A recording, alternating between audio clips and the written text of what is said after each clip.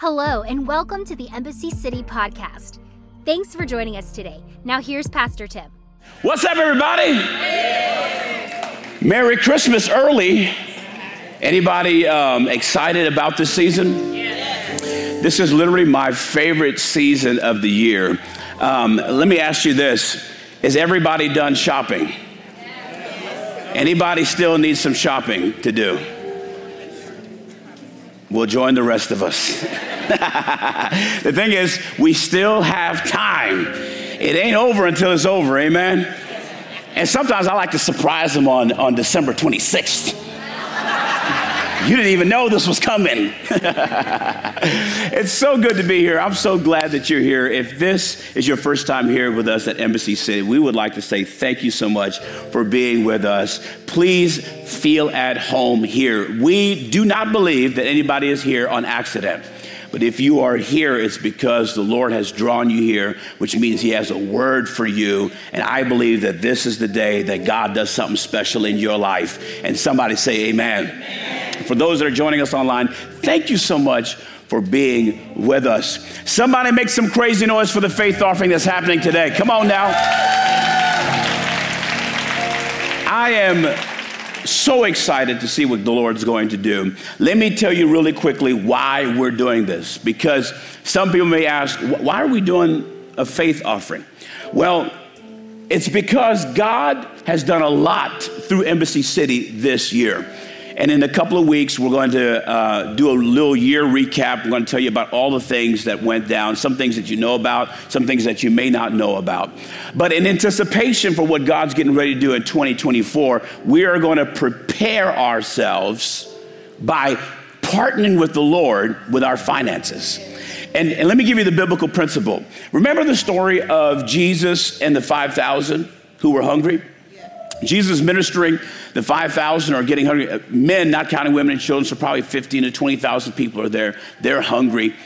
Jesus could have, because he's the Son of God, he could have said, I need 20,000 loaves of bread to drop right now.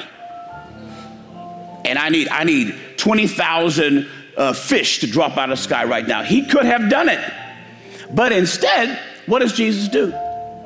He asked the disciples, what do we have? And the disciples said, well, we ain't got much, but there is a young boy who has brought an offering of 2 fish and 5 loaves of bread. Jesus takes the offering, blesses it, breaks it, multiplies it. That's not even my sermon, but this is good. And he feeds through the disciples approximately 20,000 people. God can do a lot with what we give him in offerings. And so, this is a free will offering. No one is forced to participate. But if you prayed about it and the Lord has laid it on your heart, then there's a QR code that's popping up.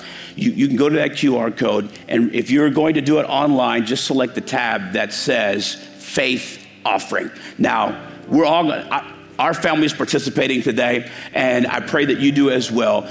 And here's the thing. God's going to take whatever comes in, and he is going to use it for his work. And I'm so glad that God has allowed us to be stewards of his resources. And somebody say amen. Come on, give God some praise in advance for what he's getting ready to do. Couple more things that I got to announce. Next week is Christmas. Somebody say whoop, whoop. Again, if you haven't bought your gifts, you still got time. But we've got several options for services. Saturday, December 23rd at 6 p.m. And then Sunday, our regular service times, 9 and 11. Now, I have to tell you, if you're planning to be here at 6:15 on Saturday, or 9:25, or 11:30, you're going to miss an amazing element that starts actually before the service time. And it's first come, first see. And I'm not even going to tell you what it is, because you got to be here to experience it. So you want to get here early, 30, 15 minutes early to experience it. And we've got a special couple of other elements that I'm very excited about that I'm also not going to tell you about. So be here for Christmas. Then the following week, on the 31st, we will not have service. And then we kick off the year on January the 7th. It'll be my 1-year pastoral anniversary, which I cannot. I made it! I can't wait to share with you. That's going to be a very special service. We're gonna do a recap of this year. It's going to be very special, so be there. And somebody say amen. Amen. Grab your Bibles. We're going to the book of Luke chapter 1. The book of Luke chapter 1. I have to tell you that if you follow the Advent calendar, you know that this is the third week of Advent. And the word Advent simply means coming. And the focus for the third week of Advent, which would be the third candle, is joy.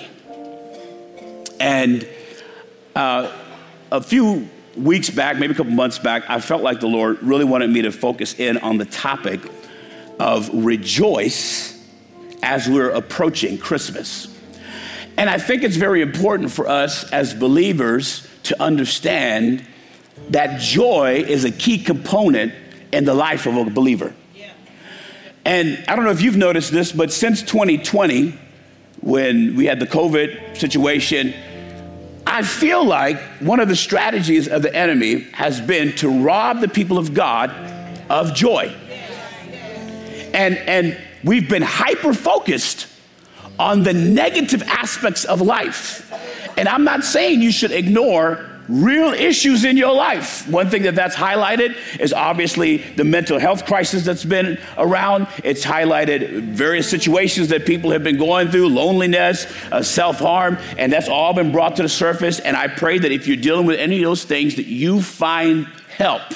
And this is a church where we embrace everybody that's going through anything, and we want to help you on your journey.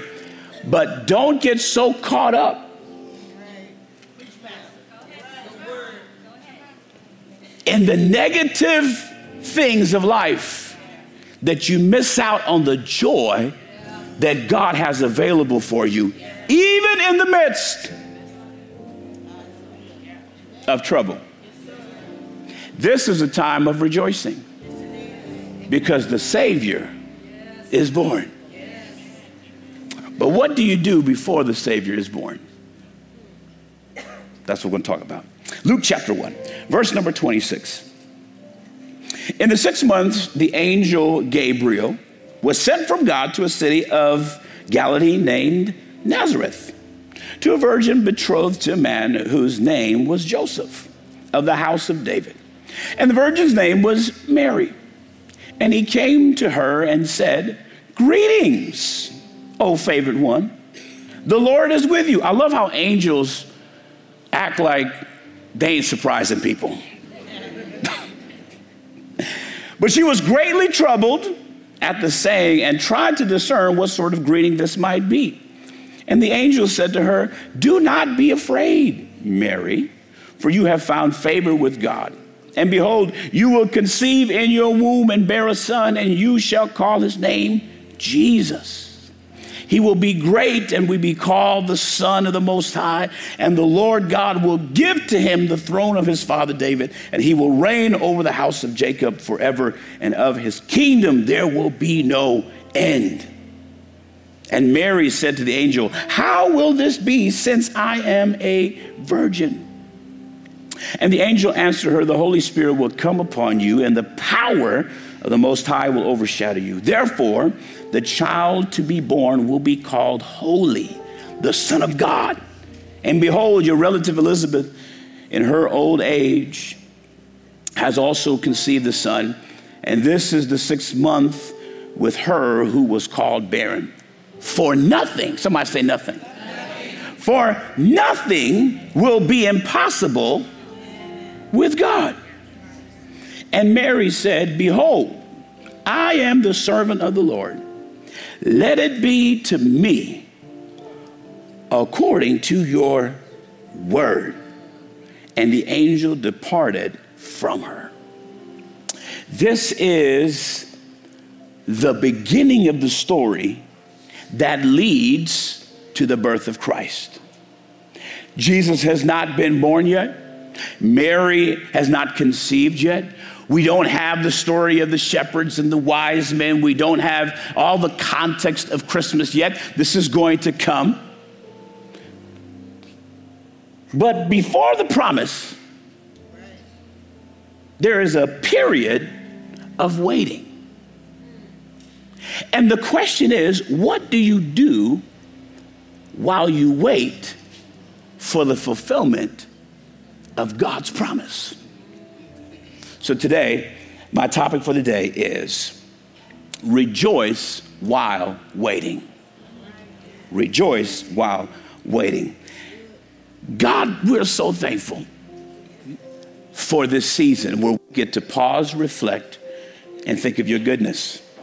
It is the end of the year, and this presents us with a unique opportunity to think about all that has happened this year, the good, the bad, and the ugly, and recognize that you are still good. And so I pray, God, that we may not lose focus of the real reason for the season. Yes, we enjoy gifts. Yes, we enjoy the festivities. But all this is possible because of you. And so help us to learn how to rejoice while we wait. Do what only you can do. Give us ears to hear, heart to receive, and a mind to understand your word. In Jesus' name. And everybody say, amen. Turn to your neighbor and say, neighbor, rejoice while you're waiting. Look at your other neighbor and say, neighbor, rejoice while you're waiting.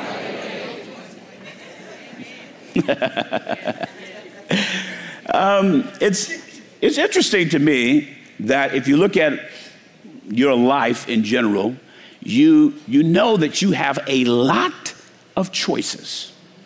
Now, this is an evolution in your life because as a child, you don't have very many choices. You don't get to choose what you're going to wear. You don't get to choose. If you look at some of your baby pictures, you know this is the truth. Why are you dressed up like a sailor? You don't get to choose your parents. And you for sure don't get to choose your siblings. It just kind of happens.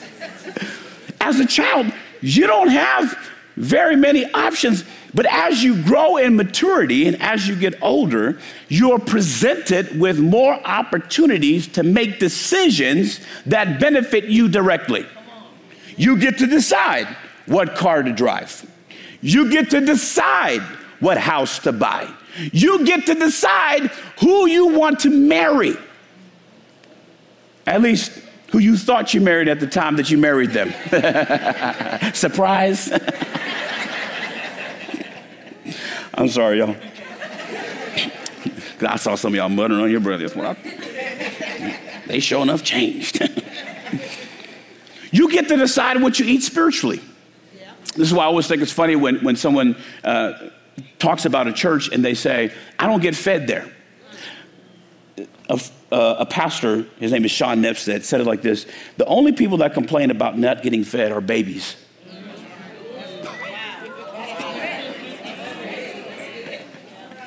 Right? Because as an adult, you get to decide what you eat. The Bible is available to everybody, right? And it is incumbent upon you as a believer to make sure that you're on a healthy diet of the Word of God, independent of what you hear on Sundays.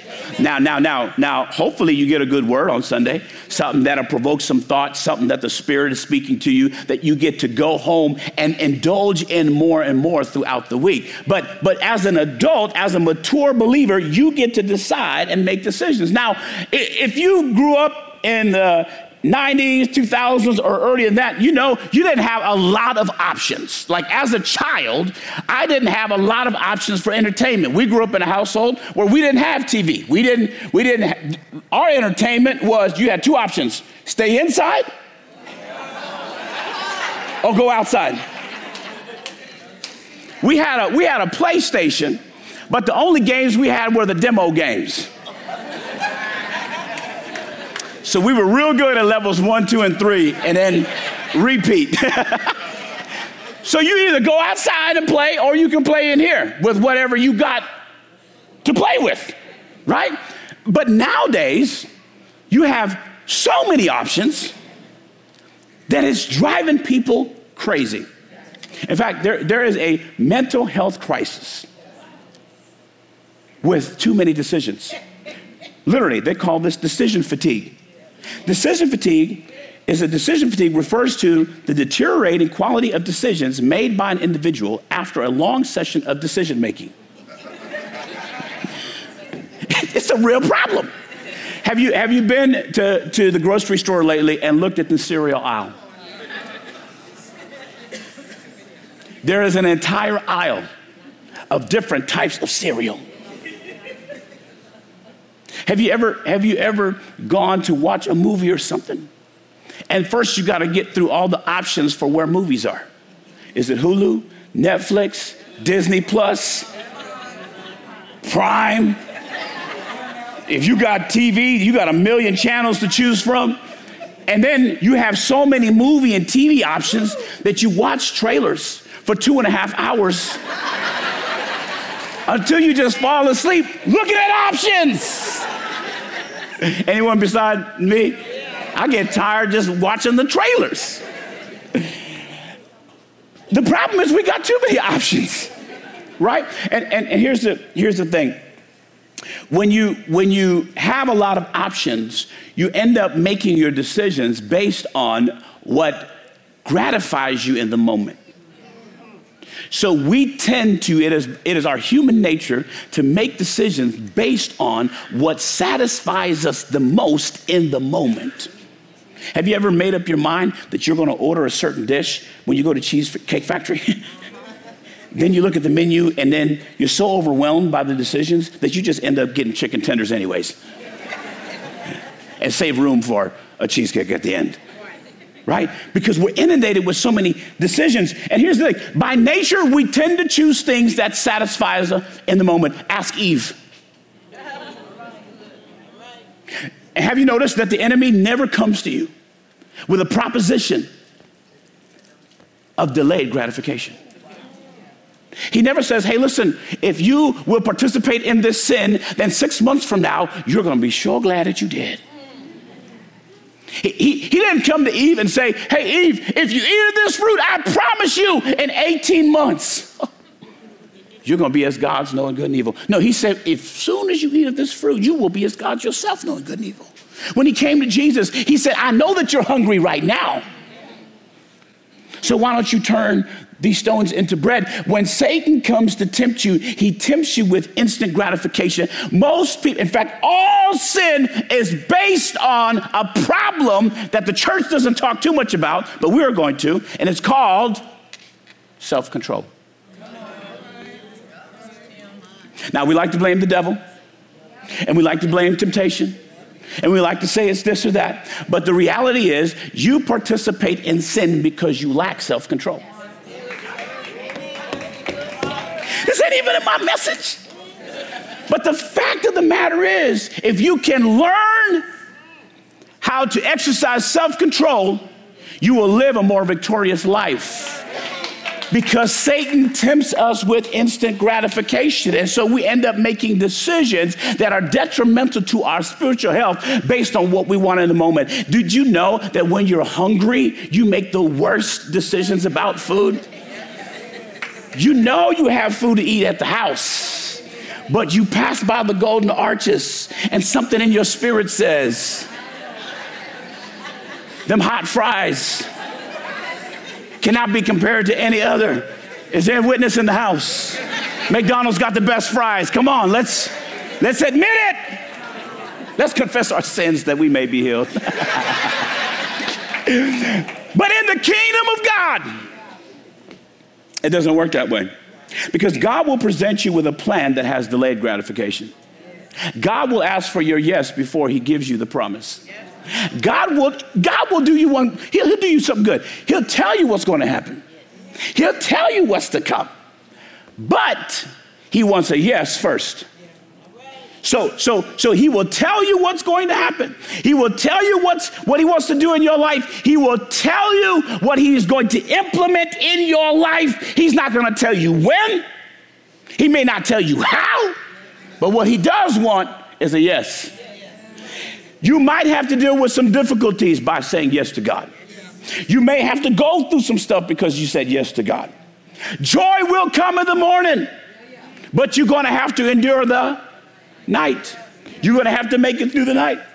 We have the benefit, when we read the Bible, we have the benefit of knowing the whole story of the characters within the Bible, right? We can see the end of their life. We can see the end of the decisions that they made. We know that because they said yes, their end was good. But imagine being in the moment when God comes with the proposition.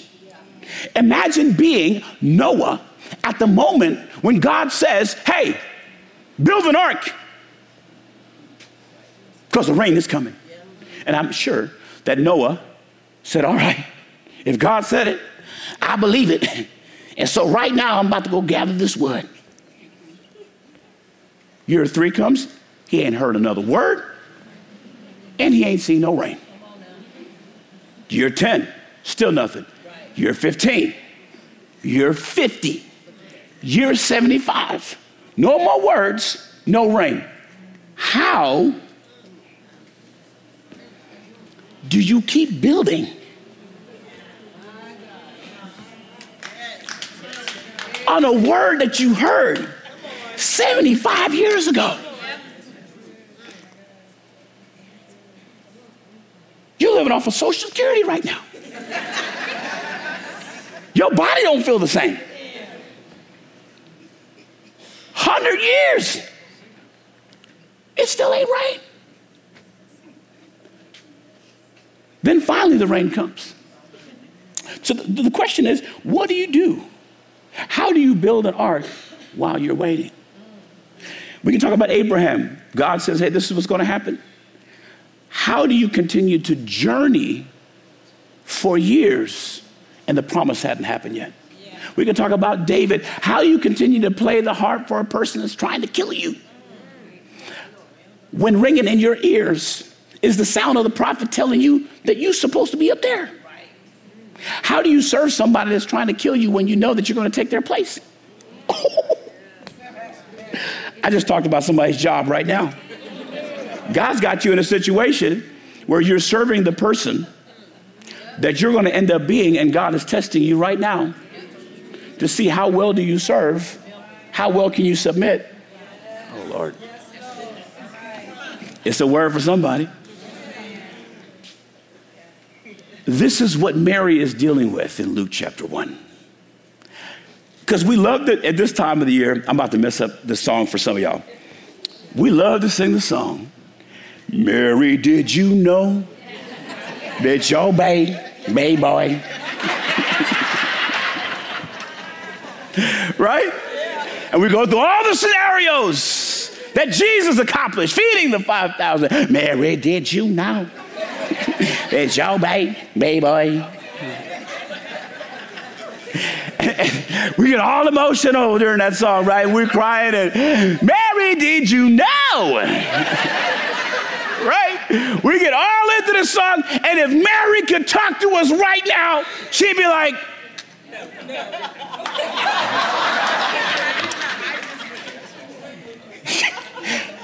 God, give me one opportunity to go down there and talk to these people and set the record straight. I did not know.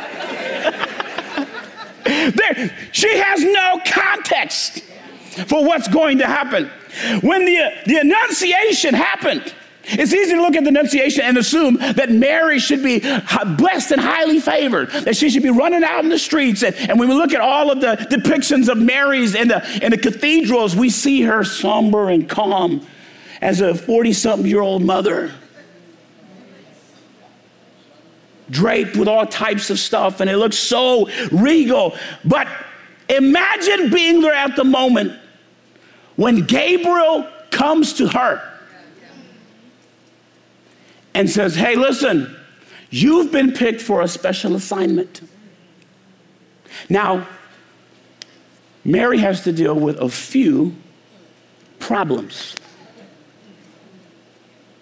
It's easy to skip through the story and just assume that she said yes, boom, she got pregnant, she gave birth to Jesus, everything was fine.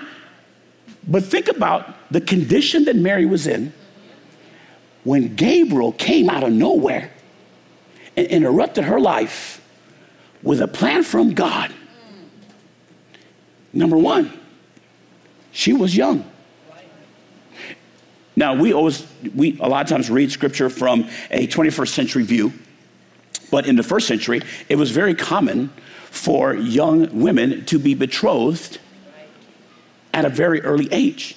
So most historians and most commentators will agree that Mary was between the age of 12 and 14 when this message came to her. Now, we're not talking about a 21st century, 20-something, independent, strong, self-sufficient woman who's got her own career, making her own decisions. This is a 21st century, young, teenage girl whose entire life is dictated by a patriarchal society, which is her dad. So number one, she is very young. Number two, she was betrothed. Now, we read betrothed, and really it can be, today in today's world, it's the same as being engaged. But the potency of betrothal was very different in that time than engagement is now. All of us know somebody that broke off an engagement. Or two, right? Because it's like, no, I just learned some stuff about you I don't like, it's over. When you were betrothed or engaged in the Bible, which was usually like a 12-month period, it was contractual. It was as binding as being married. Meaning that if you were betrothed, the only way to get unbetrothed is to actually have a legal divorce. This is why Joseph, the Bible says, Joseph, when he found out she was pregnant, he would have divorced her privately because he was a righteous man. In other words, he wanted her to have another chance. And here's another thing. She was a virgin, which means that she had never been with another man. Could you imagine the conversation? When Mary first told Joseph that she was pregnant,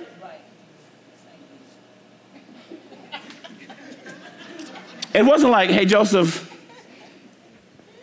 news for you, I'm pregnant.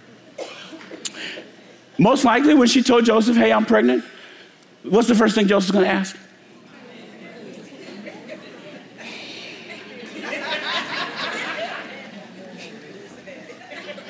Who's that baby's daddy? Tell me right now. Now, this gets a little weird because Mary tells Joseph, there is no man. Now, you're Joseph. You find out your fiancée is pregnant. You want to find out who the guy is. And she says, there is no guy. Now you're questioning your decision to be betrothed to a crazy person. So you say, what do you mean? There's no guy. She says, an angel came to me. At this point, you know it's over, but you're curious. Well, what did the angel say? Well, specifically, it was Gabriel. Okay. What did he say? Well, he said the baby is going to be the Messiah. Tell me more. How'd you end up pregnant? Holy Spirit. Okay. I can't prove this through scripture, but I've wondered if the reason why Joseph was actually going to divorce Mary privately wasn't because she was pregnant. I've wondered if the reason why he was going to divorce her is because he thought, I am engaged to a literal crazy person. I'm being serious. And this is why the angel comes to Joseph and says, hey, yo, now you're a crazy person. Because what Mary is telling you is actually true. Now, when Gabriel comes to Mary, he presents her with this proposition. Out of all the women that existed in the world at the time, you have found favor with God.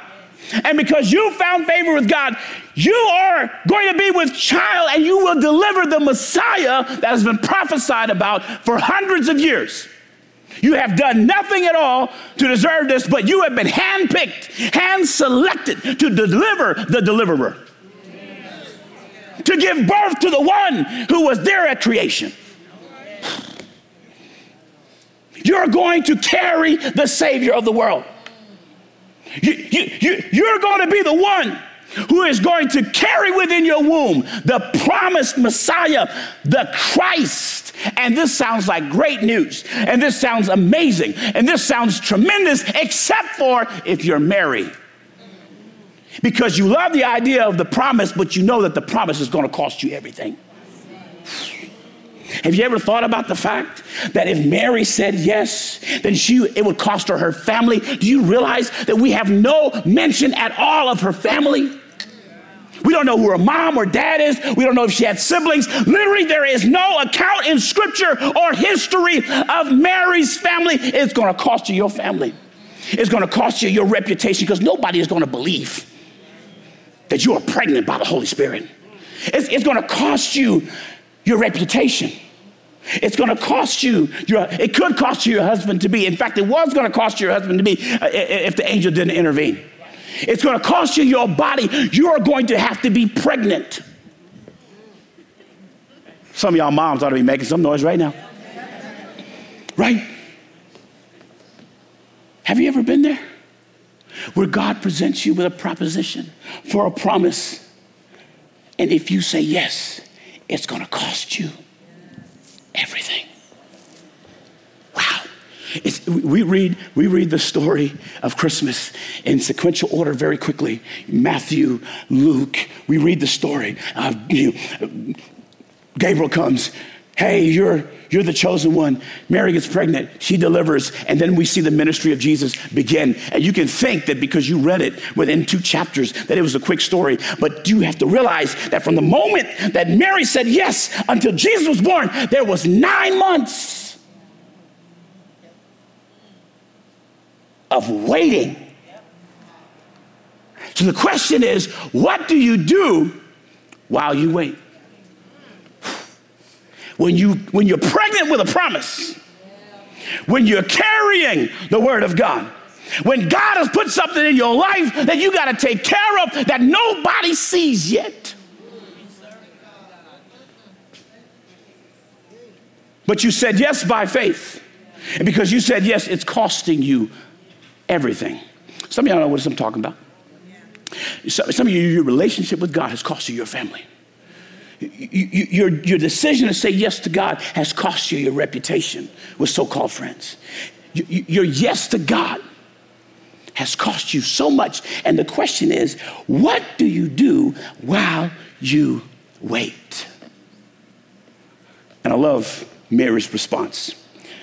Mary's response, we can see this in Luke chapter 46, Luke chapter 1, verse number 46. And this is called the Magnificat. This is called the Song of Mary. This is Mary's response. She went to her relative Elizabeth. She told Elizabeth about what was happening. And Elizabeth, she was pregnant with John, and John leapt in the womb because he was induced with the Holy Spirit when he found out that he was in proximity with Jesus. And so Elizabeth says, blessed are you among women, and blessed is the fruit of your womb. And why is this granted to me, that the mother of my Lord should come to me? For behold, when the sound of your greeting came to my ears, the baby in my womb leaped for joy.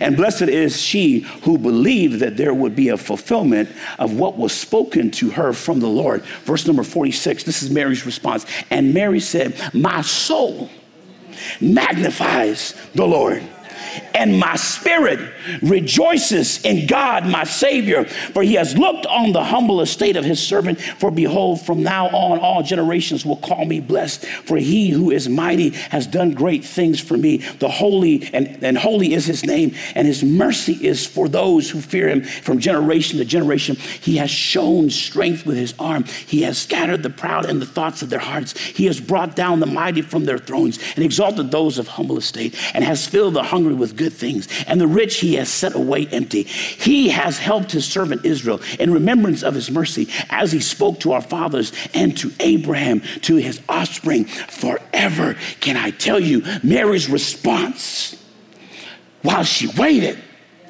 was to rejoice.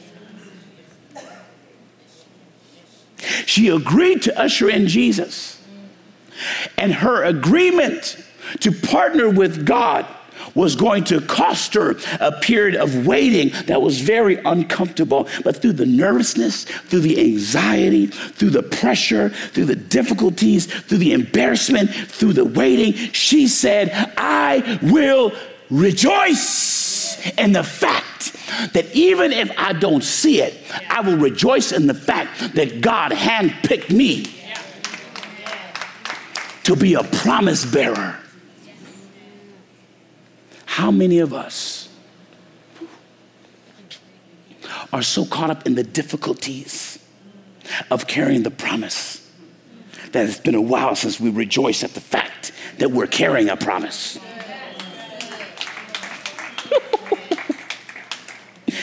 Your feelings do not dictate the plan of God.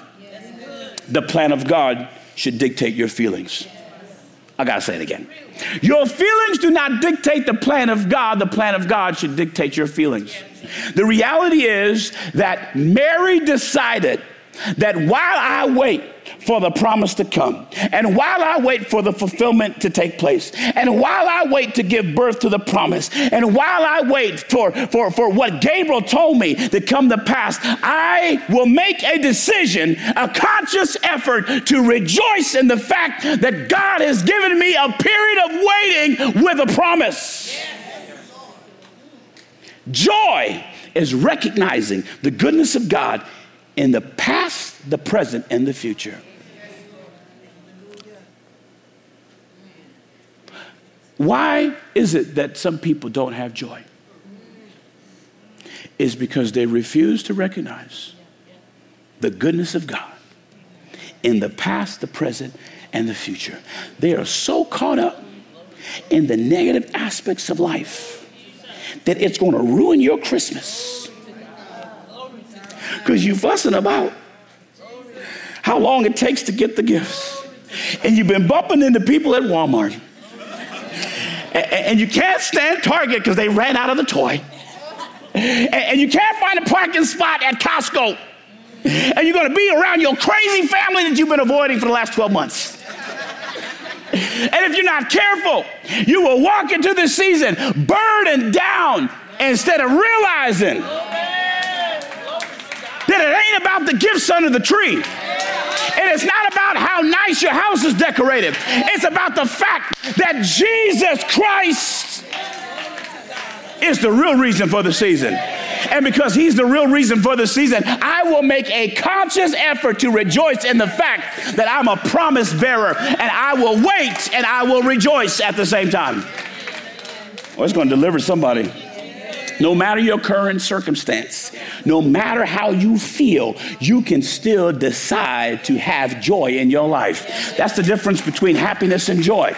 A lot of people use those simultaneously or interchangeably. Here's the fact. Happiness is not the same as joy. Happiness is based on what is happening.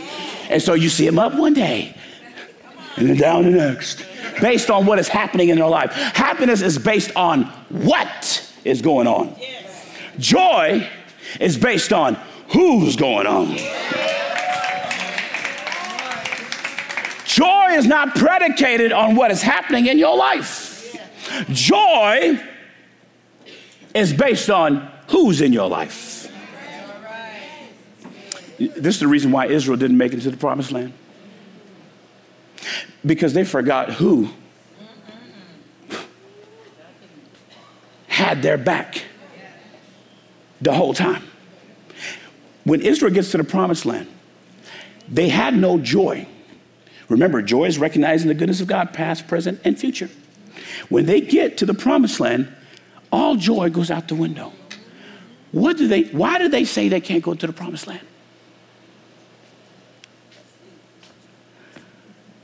We feel like grasshoppers. There are giants in the land. They moved to what was going on instead of who was going on.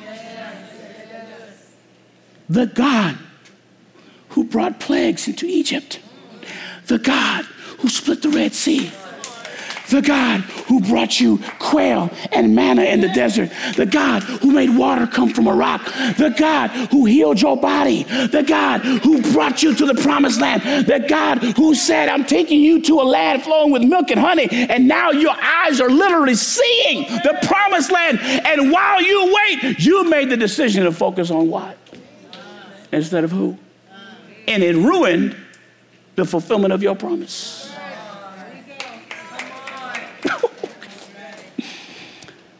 Joy is a choice.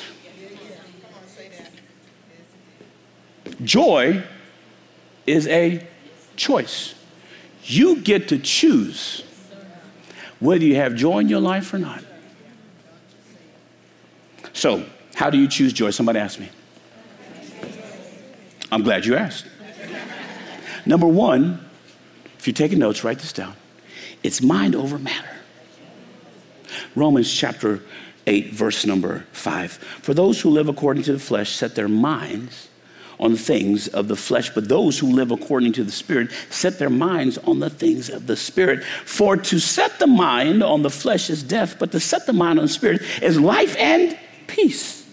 For the mind that is set on the flesh is hostile to God, for it does not submit to God's law. Indeed, it cannot. Those who are in the flesh cannot please God. You, however, are not in the flesh, but in the Spirit. If, in fact, the Spirit of God dwells in you, anyone who does not have the Spirit of Christ does not belong to him. What you think about is what you become. Yes, sir.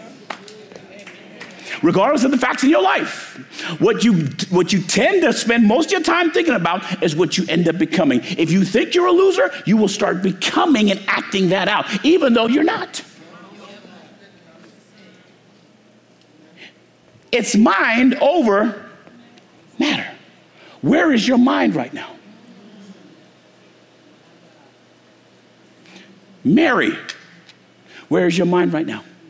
Is it on the fact that you're a teenage girl pregnant out of wedlock? Or is it on the fact that you're a promise bearer? Because where your mind is where your body will follow.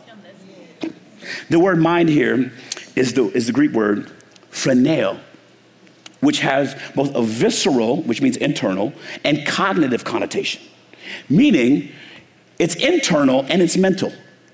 So to mind the things of the Spirit means to actively feel and think from the perspective of heaven, which means that you lead your thoughts how God wants you to think, and you lead your feelings. I'm just teaching y'all. Mary, this is what Mary said.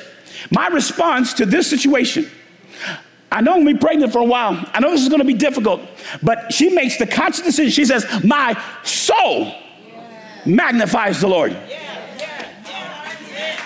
My soul magnifies the Lord. The word soul is the immaterial part of a person, which is the actuating cause of an individual's life. It's the site of the psychological faculties. We're talking about the heart, the mind, and the conscience. In other words, when you decide to actually rejoice in the Lord, what you are telling yourself and everybody else is that from the innermost part of my body, from my soul, from my mind, my emotions, and my conscience, I choose joy over everything. In spite of my circumstance, in spite of what's going wrong, I choose to rejoice in my soul doth magnify the Lord. Magnify the Lord with me. Let us exalt his name together. I can promise you, you will make it through this difficult holiday season if you choose to magnify the Lord in your soul. And I promise you, if you start magnifying God in your soul, it won't be long until It'll get in your hands. It'll get in your feet.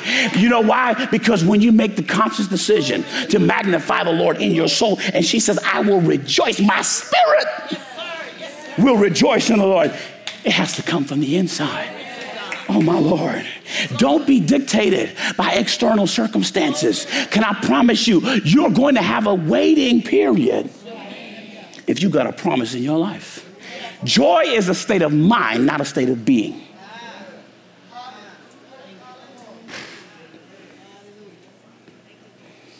You get to decide what you think about. The devil, if you look at the story of Job, he asked permission from God. Hey, can I inflict some serious hurt on this dude? God says, go ahead. He'll take a licking and keep on ticking. So he affects everything external. The only thing he could not touch, he says, you can't get to his insides. Number 2, count it all joy. James chapter 1, verse number 2. Count it all joy, my brothers, when you meet trials of various kinds. For you know that the testing of your faith produces steadfastness, and let steadfastness have its full effect, that you may be perfect and complete, lacking in nothing. I love how James says this. He says, count it all joy, my brothers and sisters, when you meet trials of, have you ever met somebody? What happens when you meet somebody? You generally introduce yourself. And you say, hi, my name is Tim. Nice to meet you. James says, go ahead and introduce yourself to trials, because you're about to meet them. Some of y'all think that this just happened out of nowhere. No. You're about to meet some trials. Brothers and sisters, let me tell you, your life as a Christian is not going to be easy. And anybody who told you that, find them. Hunt them down. You will go through trials. He didn't say if. He said when. Trials are meant to test your faith, because faith that isn't tested can't be trusted.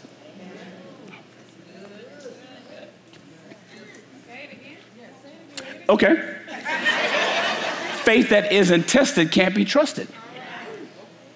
Your faith, your ability to believe that God tells the truth, will be tested through trials. And what do you do during the testing phase? You count it all joy. That means that when you're in the hospital bed, oh God,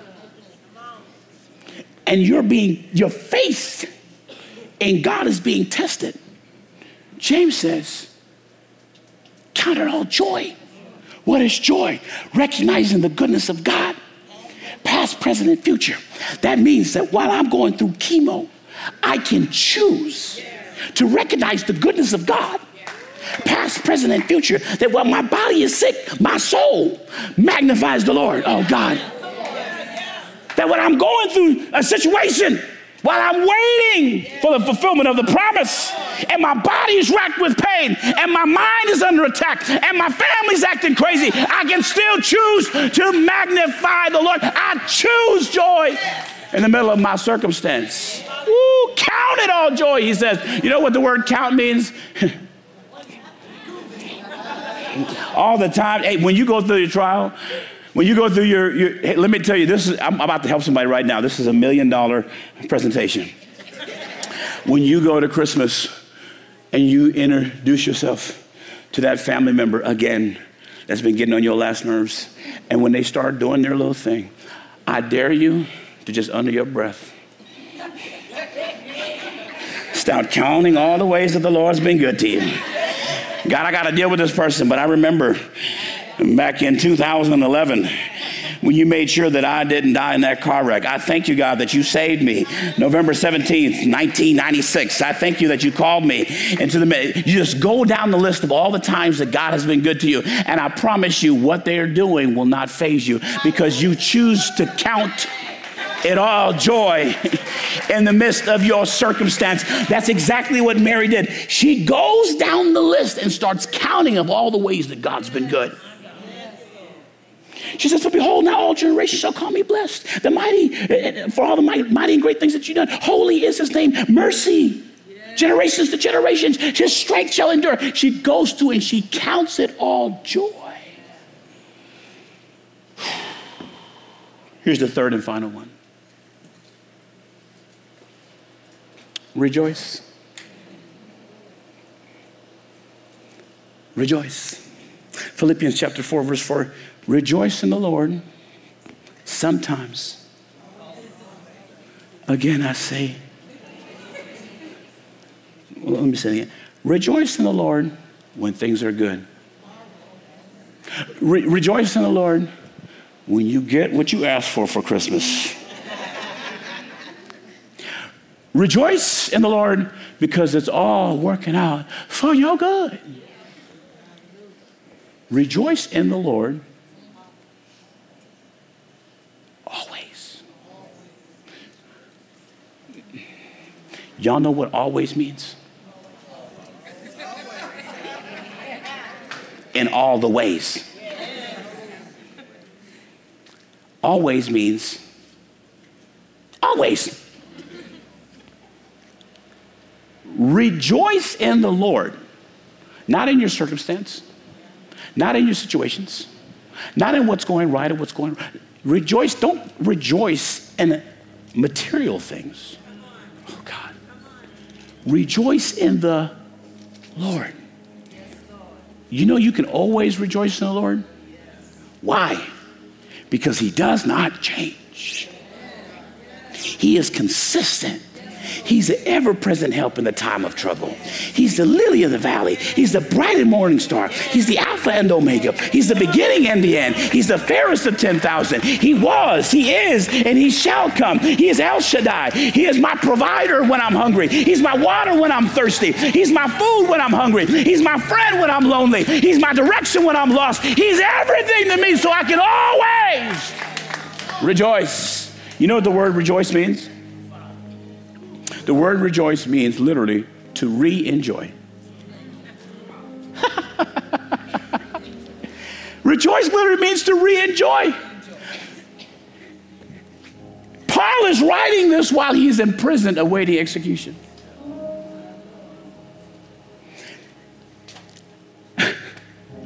How can you be in this condition and write to the church and tell them, yo, it's all good. And I'm encouraging you to re-enjoy yourself in the Lord. When was the last time you simply just re-enjoyed yourself in the Lord? I'm not talking about circumstances. I'm not talking about what's right. I'm not talking about anything external. I'm talking about, when was the last time you just said, God, I really enjoy my relationship with you. The fact that you saved me, the fact that you picked me out of 8 billion people in the world, you looked down and you saw me and you said, Tim Rivers, you found favor with the Lord. And out of all the people, I pick you to be a promise bearer. And I'm going to put something in you that's going to affect other people. When was the last time you just thought about the simple fact chosen by God. Mary. Well, the promise hasn't happened yet. It don't matter. I'm handpicked. I choose to rejoice in my waiting. How long is the wait?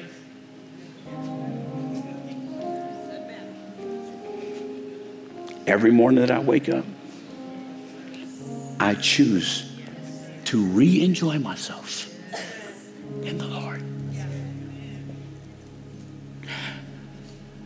We're going to talk about Christmas next week, but the Savior ain't born yet. Some of y'all are in the period of waiting. You're in the 9 months of pregnancy, as it were, where the Lord has given you some promises and you're trying to figure out, what do I do while I wait? The Lord sent me here to tell you, rejoice. Re-enjoy yourself in the Lord. My circumstance hasn't changed. It don't matter. Because I promise you, if God said it's going to happen, it will happen.